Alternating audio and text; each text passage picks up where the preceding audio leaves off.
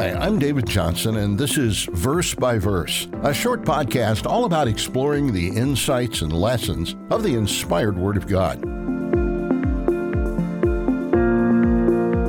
Most Americans have become more aware of and concerned about the foods we eat. Today, we're much better informed than previous generations about the influence of nutrition on our overall health and vitality.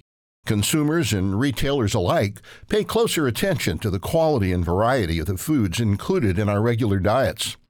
According to the Centers for Disease Control, adults who eat a healthy diet live longer and have a lower risk of obesity, heart disease, type 2 adult onset diabetes, and 13 different cancers.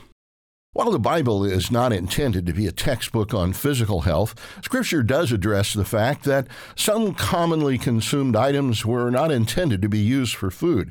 A visit to the Life, Hope, and Truth Learning Center can help you determine whether you need to consider some adjustments to your physical diet. But on the other hand, the Bible has quite a bit to share about what constitutes a healthy mental diet. Just as food has a profound impact upon our physical health, what we put into our minds has a powerful influence on our mental and emotional health. Most of us would agree that the mind is our greatest asset. Protecting it and keeping it healthy must be a priority for all of us.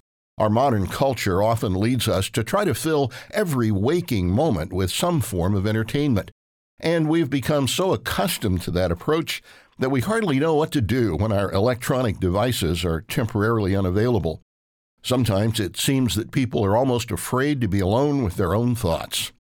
One area in which mental health experts in the Bible agree is that there is great value in occasionally setting aside a few moments for quiet, uninterrupted thought. In a number of passages, the Bible encourages what it calls meditation.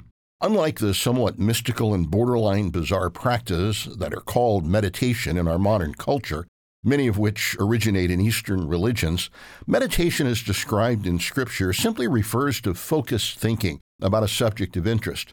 It could be about a problem we're trying to resolve, but it could also involve a deeper consideration of blessings we've received, how we might be able to help a friend or relative, or even a desire to more deeply understand the instructions for living a meaningful life God gives us in His Word.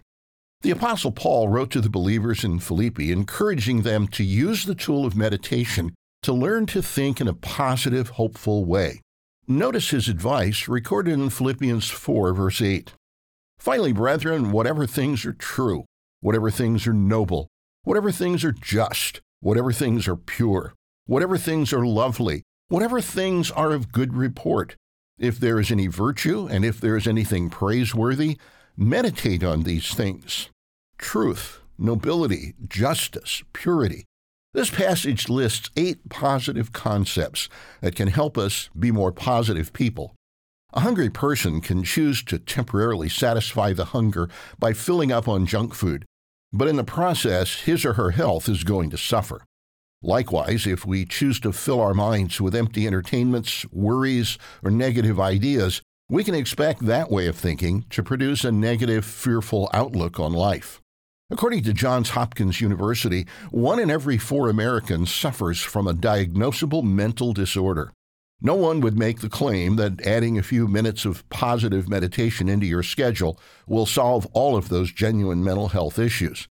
But just like making changes in our physical diet can begin to positively affect our physical health, putting the right kinds of thoughts into our minds can strengthen and enhance our ability to constructively address the challenges life brings to all of us. Paul's words are as true today as they were when he wrote them. We each need to set aside some time to nourish our minds on the positives found in God's Word. Verse by Verse is a companion podcast to the Daily Bible Verse blog, which you can find on the Life, Hope, and Truth Learning Center. Check out the show notes for more.